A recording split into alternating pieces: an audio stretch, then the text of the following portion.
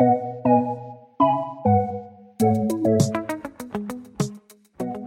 and welcome to the Truth for Doubt discussion series. I'm your host, Michael Badger, and this week we have with us the president and founder of the apologetics ministry, Stand to Reason, Greg Koukl. Greg joins us to not necessarily talk about a specific apologetic argument, but instead how to use the apologetic arguments that we already know effectively in a conversation with an unbeliever. He walks through various methods of how we can stay in the driver's seat of the conversation. I hope you enjoy this discussion.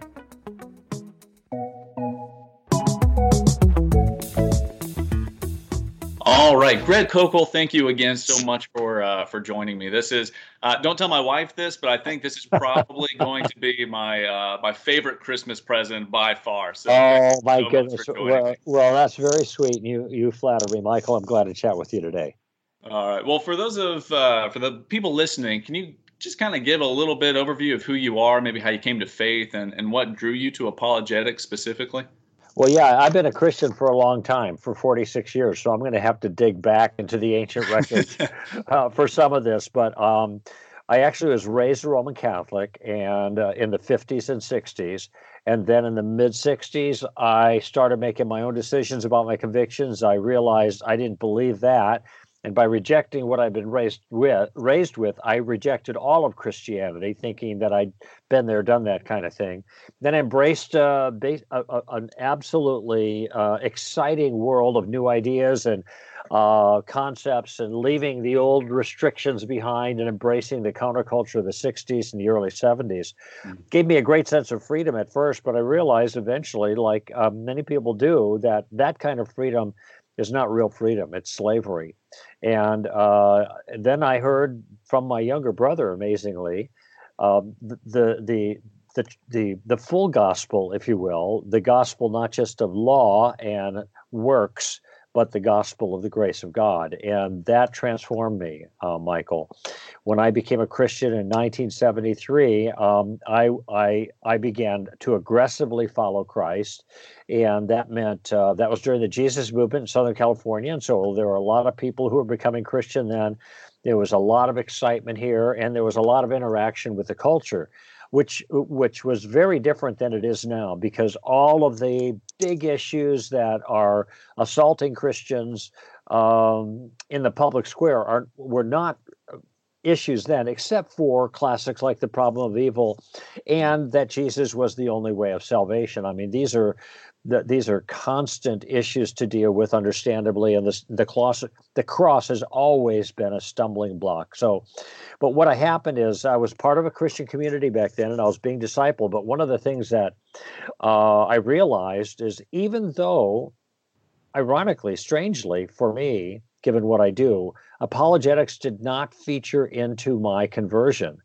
A whole bunch of other people that you know and I know, that other names might recognize, Frank Turek and J. Warner Wallace and Lee Strobel. You know, these are people that were deeply influenced by the facts, and God used that to bring them in.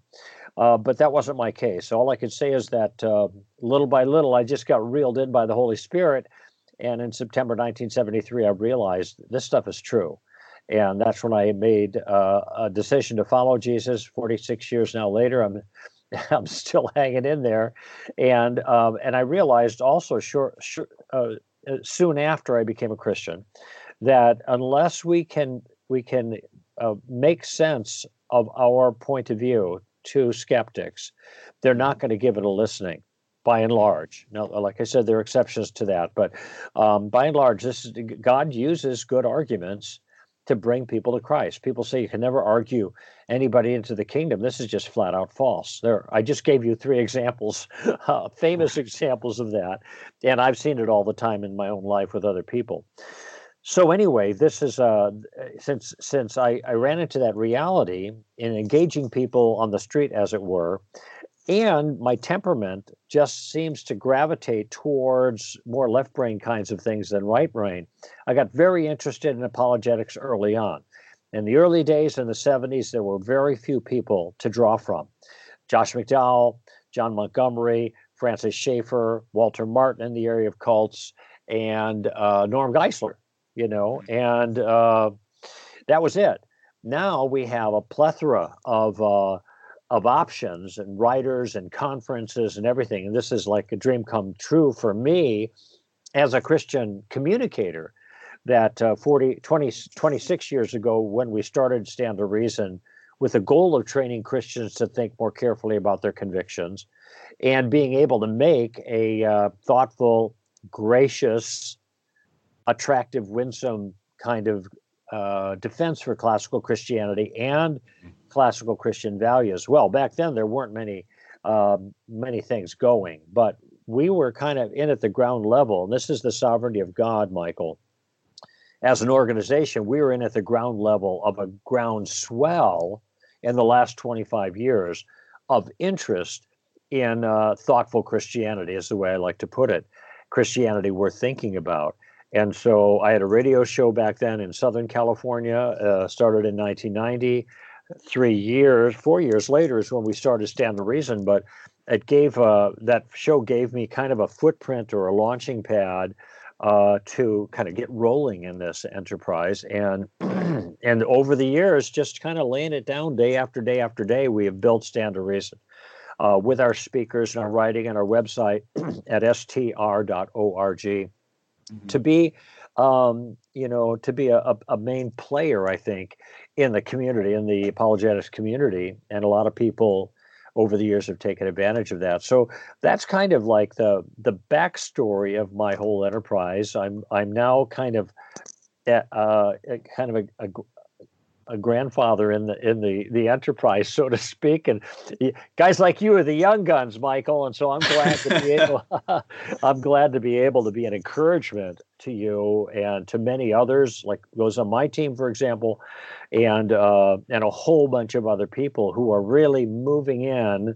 I call them the third column. Those 5 gentlemen I mentioned to you that had an influence on me. I say that the first column. The second column is all of the people in the last 40 years or so that were maybe pups during the Jesus movement.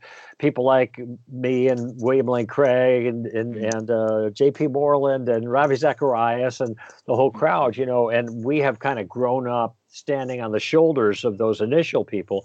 We're kind of the second column, and we have visibility. But really what's happening is the real work is being done by what I call the third column. And that is the massive multitude of rank and file committed followers of Christ who are learning how to engage in a thoughtful and an attractive and an effective way where their boots meet the ground, so to speak, and in maybe smaller enterprises, blogs, podcasts, common mom and pop organizations that are having an influence in the local church and the local community and the local university, that kind of thing. And I'm thrilled to be kind of a go-between of sorts between my mentors, my intellectual mentors, and those that I'm able to take from the smart guy, so to speak, and translate and then disseminate to all of you who are really making the biggest difference right now for the cause of Christ.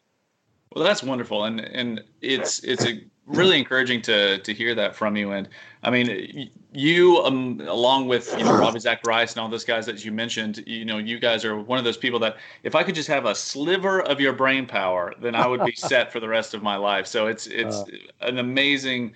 I mean, you can just see the hand of God working in all of these things when it comes to apologetics and the people that came, before all of us, that we can just stand on each other's shoulders, and it's fantastic. That's the way it works. Once I said to J.P. Moreland, I said, Jay, I don't know where you let off and I begin in terms of what I teach, because there's so many things that I've internalized from J.P.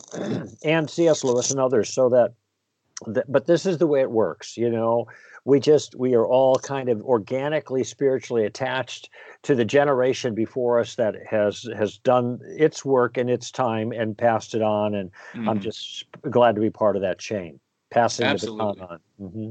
And you'll have your turn too, Michael, and you already have it.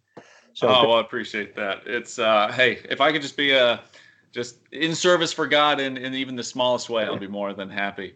I actually got introduced to you, not necessarily through Stand to Reason, but actually through your book, Tactics. Right. And I think Tactics was one of those apologetic books that came to me at the exact right time because, again, as my wife will attest, I can put my foot in my mouth a lot when I'm having conversations with people. So I was in the market for something to just help me with that, to help me along with the conversations. And so I was wondering if you could just kind of tell a little bit about what your thought process was when you were writing Tactics, why you wrote Tactics, and maybe some of the influences that came into play when you were writing that book. Sure.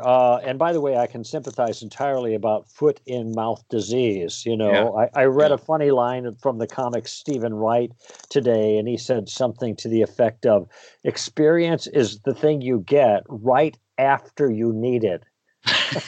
Yep, absolutely. So, knowing how to maneuver in these circumstances requires wisdom. And how do you get wisdom to make good decisions? Well, you get wisdom by making bad decisions in previous encounters. And really, that's a story of my own life. I people listen to the radio show I've been doing 30 years. And they say, I can't believe how patient you are with people who are opposing you, and you kind of keep your cool. And there's two reasons for that. One is I got thousands of people listening, so I'm on my best behavior. That's one thing. The second thing is that I've had a lot of time to make a lot of mistakes. And I was really, really a loose cannon early on in the Jesus movement, and I had some good people that, especially one who mentored me and that helped me to grow. But what I've done with the Tactics book is to try to take those things that I have learned over time. And it wasn't like I just sat down and just cranked out a bunch of ideas. These are things that I've developed largely in the furnace of experience, making a lot of mistakes before I started kind of doing it more effectively. And there were actually two parts to Tactics, and I wrote the initial book 10 years ago, and that's the one that you got. The 10th anniversary edition has just come out, and there's actually quite a bit more, excuse me, that's available in the new book. Just been out for actually a week tomorrow. Oh, wow. That's exciting. Yeah, actually, on Amazon, I just checked this morning. I've got 35 reviews so far, and every single one of them is 5 stars. So I know I'm probably going to break the chain before too long, but I'm really happy with that.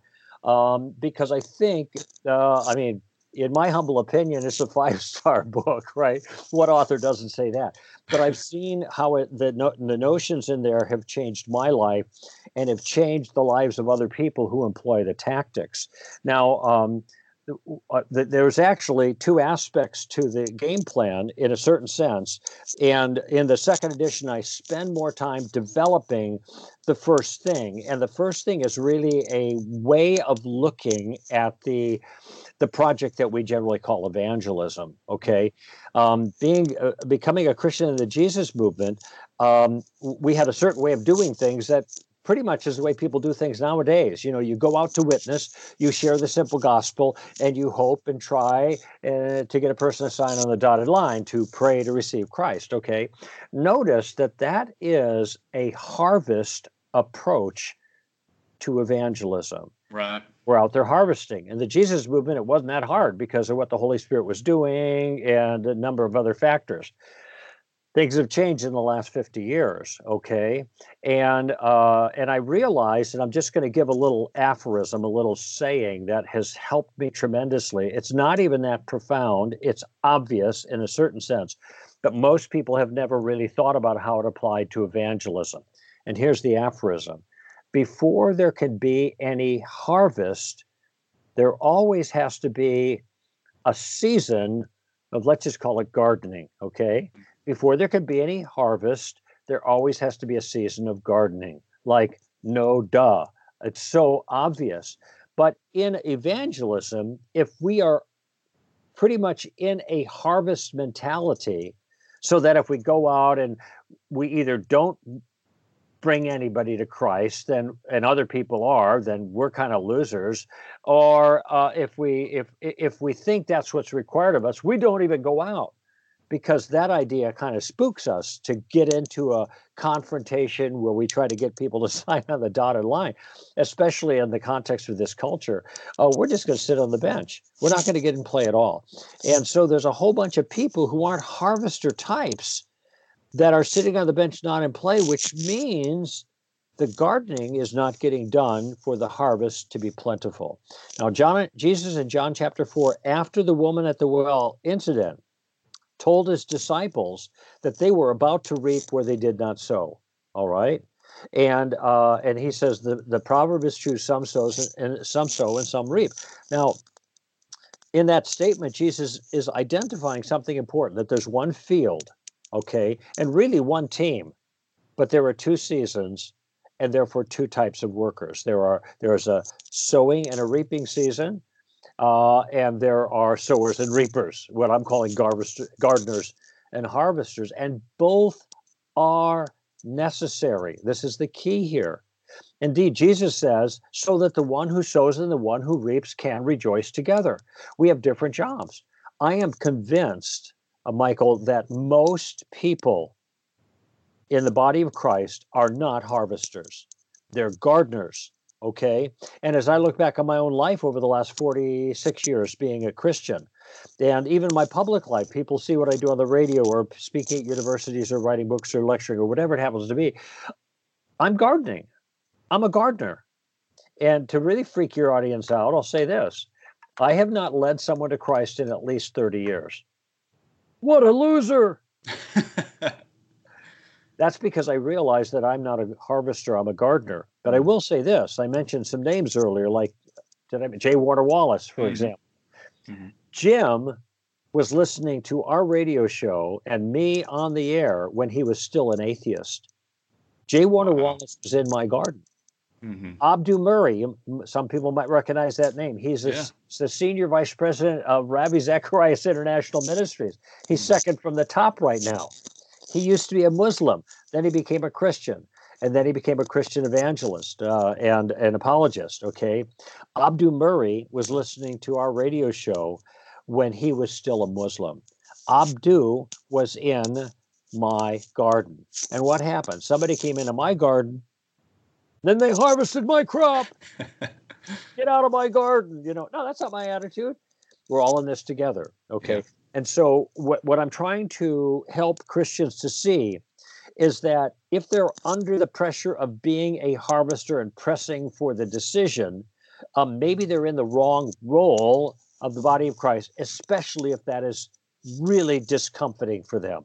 There is another role, and that's gardening. And what the game plan of the tactics book allows them to do is allows them to have a method by which they can garden more effectively. And this, I think, Michael, is why people have responded for the last 10 years so magnificently to this book. It's been a bestseller the whole time.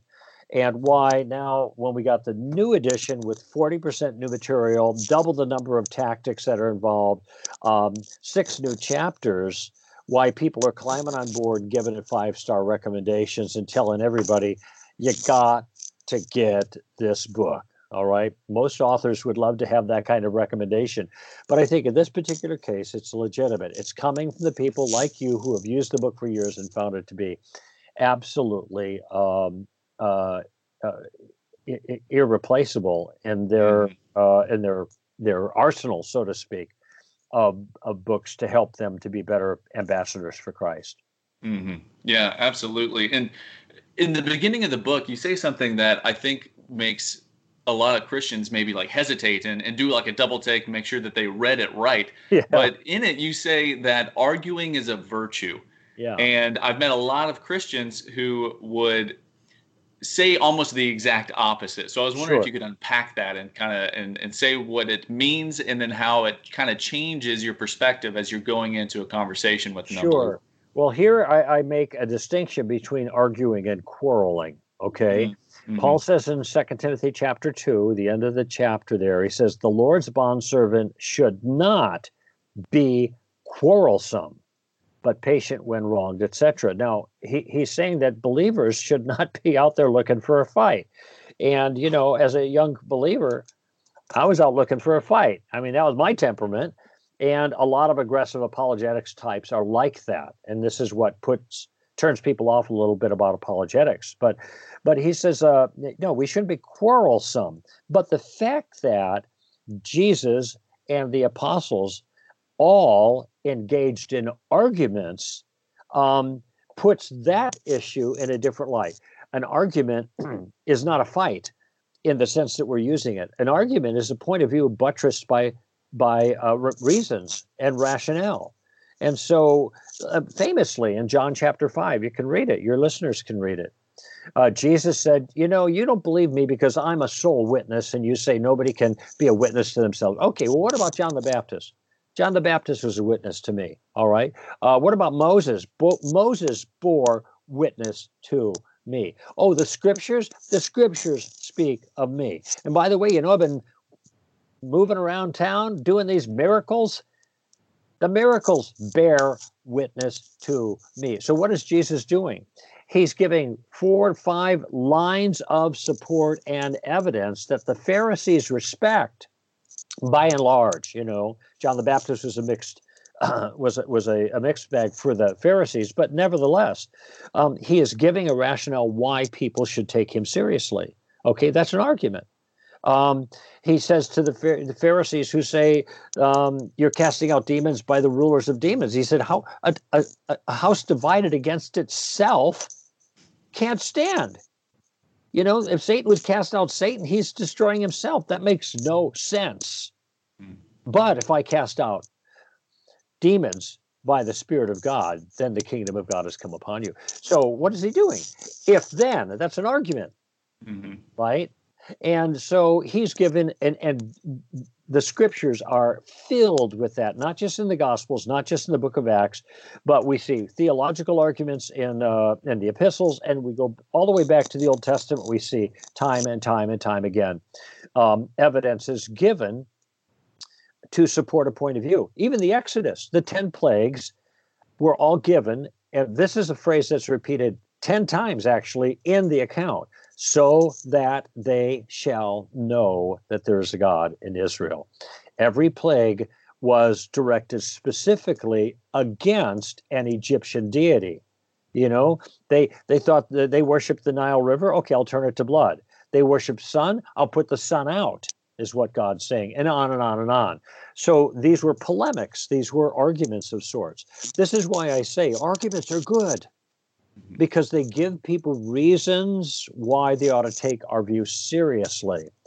Quarrels, no, that's bad. That just makes people mad. And my basic rule is if anybody gets mad, me or them, if anyone gets mad, I lose. All right? So, because people who are angry are not in a position to be persuaded. But if we can conduct ourselves in a manner that keeps people from being angry inappropriately. Some people get mad at the message, and I can't do much about that. But if they're mad at me, because of me, okay, shame on me then. If we can do that, bypass that, then we're going to be more effective in our conversations. And that's what one of the things the tactical game plan allows people to do. And one of the tactics that you spend a lot of time on, and I think it has kind of multiple steps that help you in these arguments towards unbelievers, is the Columbo tactic, right? And being able to use that. And I don't want to make it to where nobody buys your book now because you're explaining it all, but I've been wanting to ask you these questions for so long.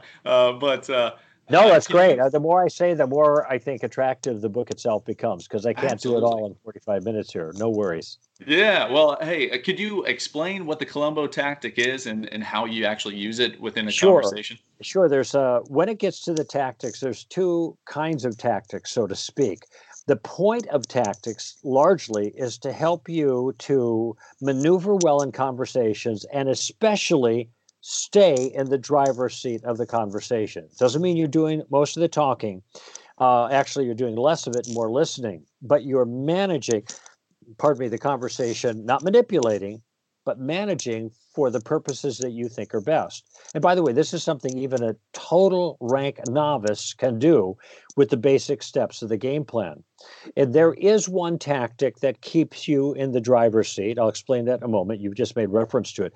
The other tactics are meant to help you discover what might be wrong with another person's view. So we have a suicide tactic, we have a Rhodes Scholar tactic, we have a just the facts ma'am tactic, and the inside out tactic, and what a friend I have in Jesus tactic. That's in the new book. So those are all helpful to position yourself in the discussion. But the game plan proper is what is the Columbo tactic, and some of your listeners might recognize the name from the TV detective who wears the rumpled trench coat and shows up with a cigar but no pencil or pen to take notes. He's got to bum it off of somebody else. So he seems innocuous. He's not dangerous at all. He's stupid, but he's stupid like a fox because he's got a plan. And this is when he begins to ask these innocuous questions and getting information and slowly gathering what he needs, kind of going in under the radar in order to get the bad guy, right? And which he does every time because it's TV, and so they can always be successful. That's why they write those things. But the key is the questioning approach that Peter Falk, playing Columbo, uses in order to accomplish his goal. And what I've done then is built a game plan around that questioning approach. It has 3 different steps, so it's very easy for people to employ it. One thing to think about at a time, not at all complicated. And in fact, with the first 2 steps, I give a sample question for each step that they can modify according to the circumstances. And this gives them then the opportunity to do what is necessary to ease into a conversation, to clarify issues that people bring up, to become a student of the other person's point of view, and to bide your time until you see an opening where you can make an impact, but always using questions. Yeah, one of the things that you said in there too, when you're talking about the Columbo tactic, is kind of close to my heart because so my wife and I, we are church planners, and we're kind of in the process of getting ready to move up to Burlington, Vermont. And right now we live in the heart of the Bible. Are there any Christians up there? Not many. We have the privilege of knowing some wonderful other church planners who are doing some amazing things, but they're about it seems like. Yeah. So so one of the things. Well, we're excited, and we're going to be moving pretty soon. So we're just trying to wrap our brains around that and having a new baby soon. So our lives are about to shift dramatically, but we're excited. But one of the things that you were using the Columbo tactic with was the accusation of Christians being intolerable. And I thought that was a brilliant example of how to use the Columbo tactic in that kind of scenario. So can you kind of explain how you would use it in that situation? Just kind of as an example of what the Columbo tactic does? In general, the first thing that we want to do is this is the very first step of the tactic. We're not thinking about the end of the game. We're not thinking about winning people to Christ. That's it. It's not even on the on the radar yet. First, we got to gather some information. And so and we do that by asking some form of the question, what do you mean by that? Okay. Mm-hmm. I have a classic example in the book where I talk about meeting a witch in Wisconsin who's wearing a pentagram, and I just asked her about her jewelry. And that's how I found out she was a witch, wearing the 5-pointed star. And we had a wonderful conversation. It was casual and warm, and I think was able to get her thinking, or as I put it, put a stone in her shoe. This is what my goal is, just to get them thinking. But when somebody calls you a name, and I've refined this approach in the new book, and I call this sticks and stones tactic. Sticks and stones can break your bones, but names will never hurt you. Well, that's not entirely true. They do hurt, and they can distract. And so we have to have a way to deal with the distraction. Here's a classic one. You're intolerant, okay? So we might be talking about abortion. We might be talking about same-sex marriage. We might be talking about Jesus and being the only way of salvation. And then we get this charge. We're intolerant. Okay, now I just want you to notice the person who says that has changed the subject. You were talking about an idea, and now we're talking about we're talking about the Christian's character. You know, Now, just as an aside here, what if the person who was being called intolerant said back to the non-Christian, "Well, you're ugly"? Well, I wouldn't say that, obviously, because it would be rude, but it would also be irrelevant. What's the difference? By the way, this isn't how the dialogue goes. I'll give you the dialogue in a moment for your listeners, but I'm just making a point I want them to see. If we were to say that, they would be offended. Why did you call me a name? To which I might respond, why did you call me a name? So you attacked my character, I attacked your looks. Neither is relevant to the discussion that we were having. So why are we sidetracked on this thing? Okay.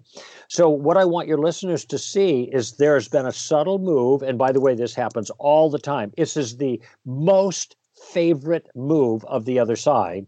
And they do it without thinking because everybody's doing it. They call a name and they change the subject and then they get you off base.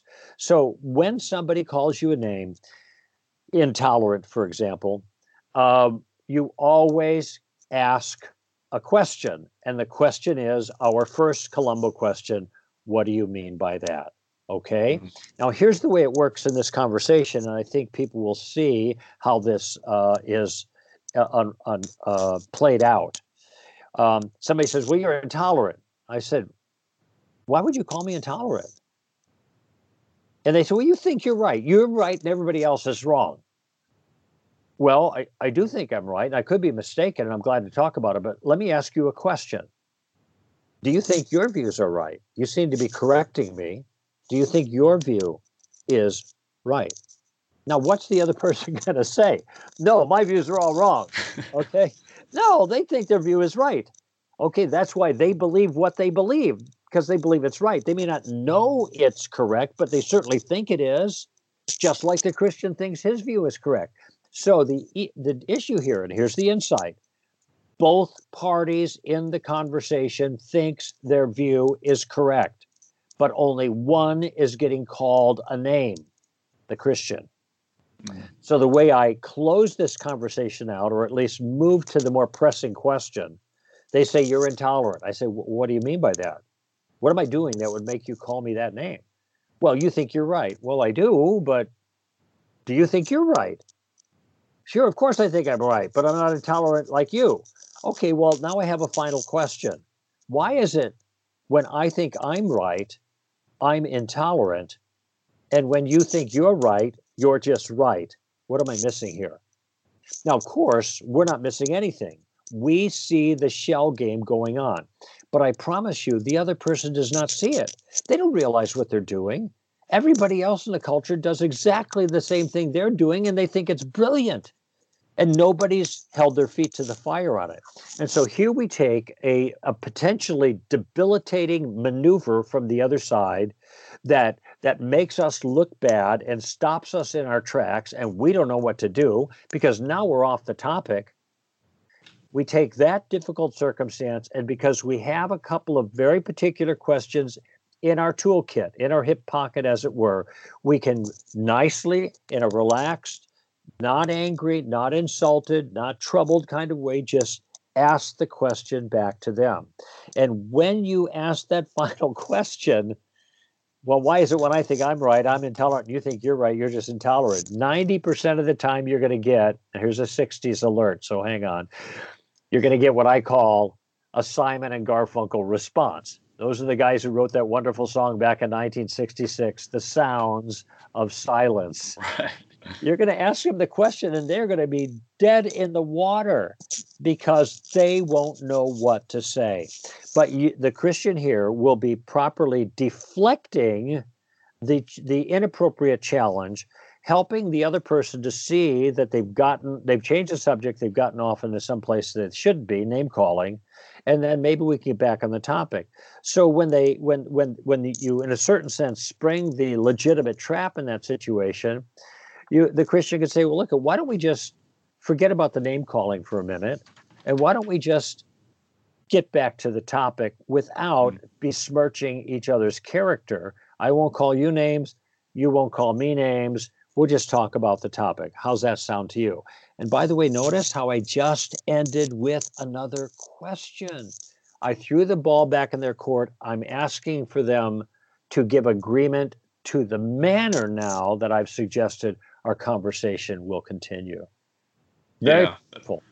It really is. It really is. All, by the way, it's all in the book too. What I just mentioned, this is all in the book.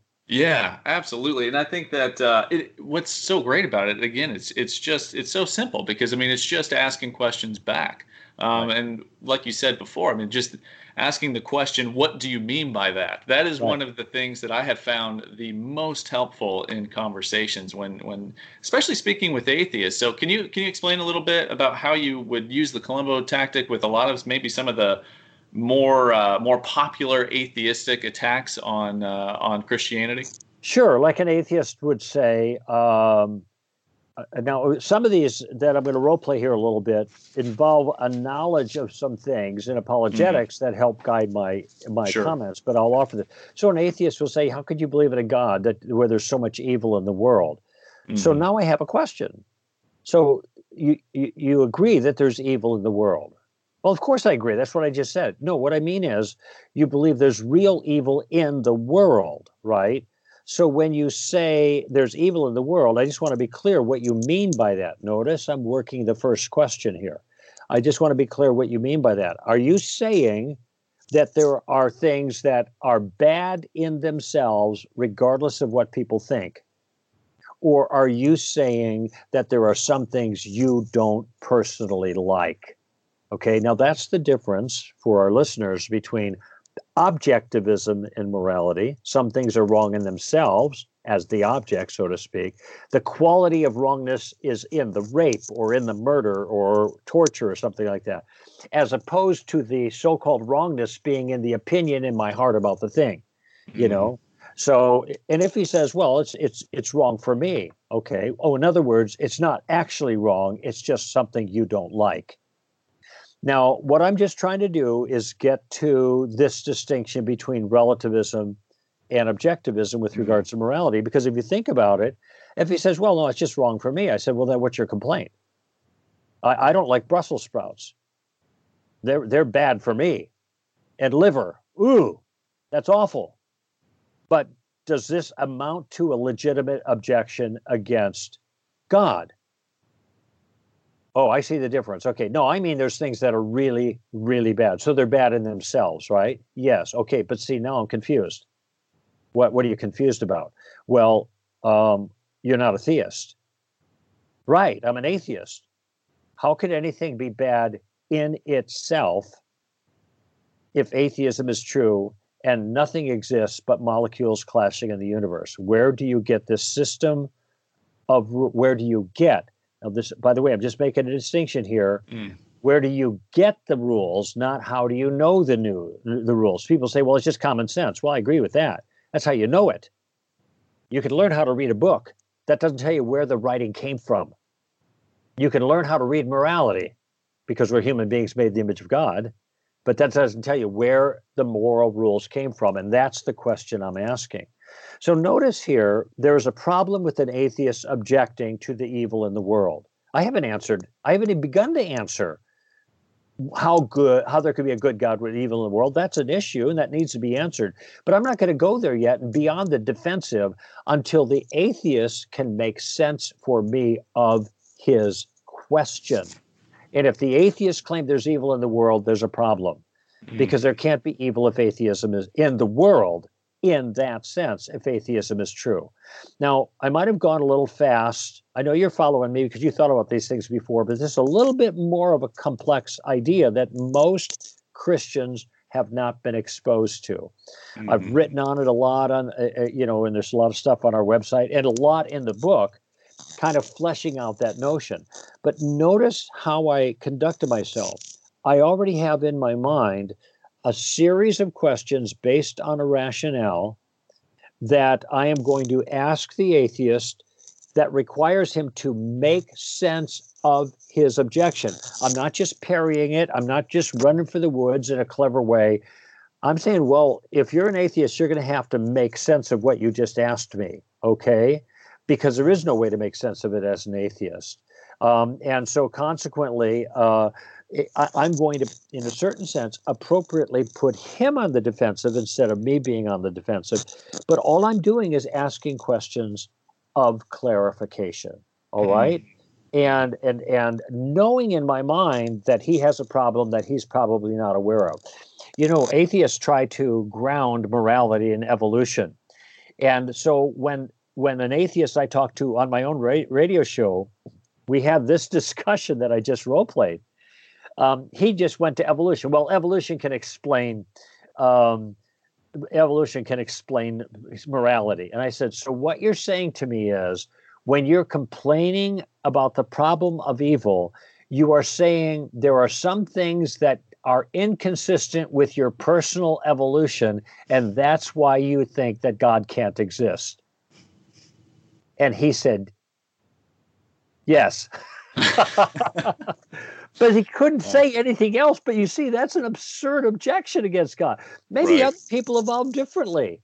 What are the grounds for your objection? So anyway, there's an example of that question playing out. Well, I could literally talk to you for hours, but I know you've got to go eventually.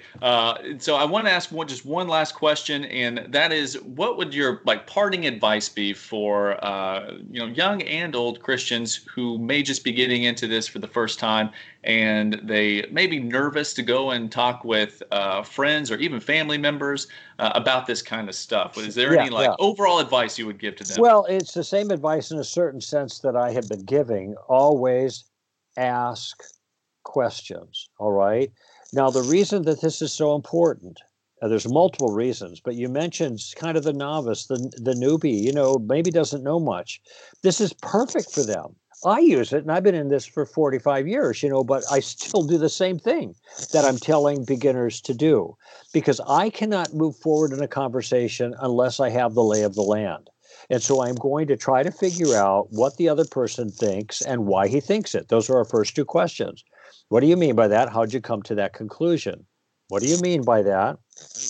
How did you come to that conclusion? The second question comes after the first question is answered.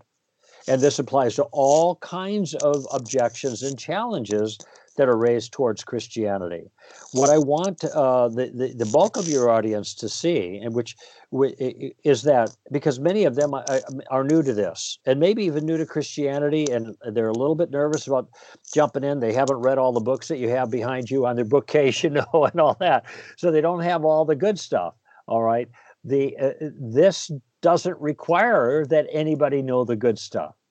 If your listeners just simply committed themselves not to making the case for Christianity, at least first off, but rather to asking questions as students of the other person's point of view, they are going to get an incredible education.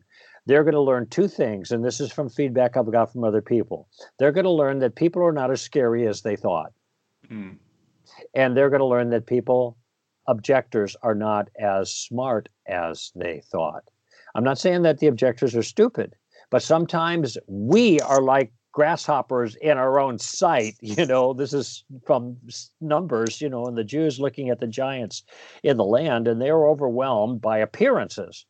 And when we start engaging and asking questions just as a curious person, so we have nothing on the line, we're not making our case, we're not defending anything, we'll be amazed at what we hear.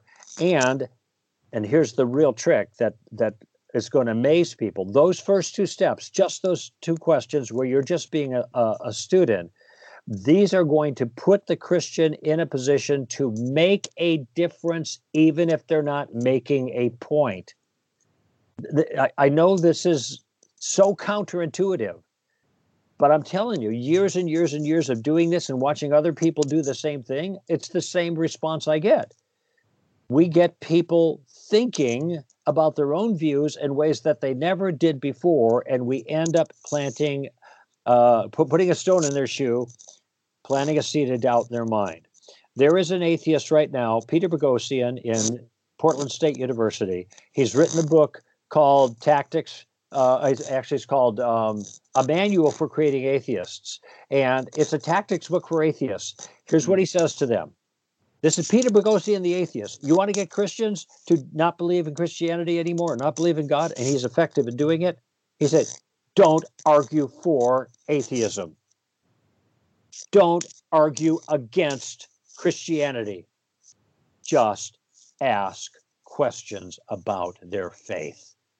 That's all he does, okay? And what happens? He ends up putting a stone in the Christian's shoe. They may act like they're all confident, but inside something's going on. And that is they're beginning to doubt their own convictions because they don't have good reasons for it. We can do the same. We ask questions and we'll see what God does. So to sum it all up, what I'm telling your listeners is they don't have to swing for the fences, all right? They don't even have to get on base, in my view. They just have to get into the batter's box. And the tactical game plan in the tactics book, especially in the updated 10th anniversary edition, is going to allow them to do that. And once they get in the batter's box, they can watch and see what the Holy Spirit does. They will be amazed. How can people find the work that you do, or what's the best way for people to get maybe not get a hold of you? You don't want that, but how can people find out the work that you're doing and learn a little bit more? Yeah, well, some people may want me to come out to their church or their conference or whatever, and they could just contact Stand to Reason through our website and say, hey, we're interested in this. Somebody will get in touch with them and set it up.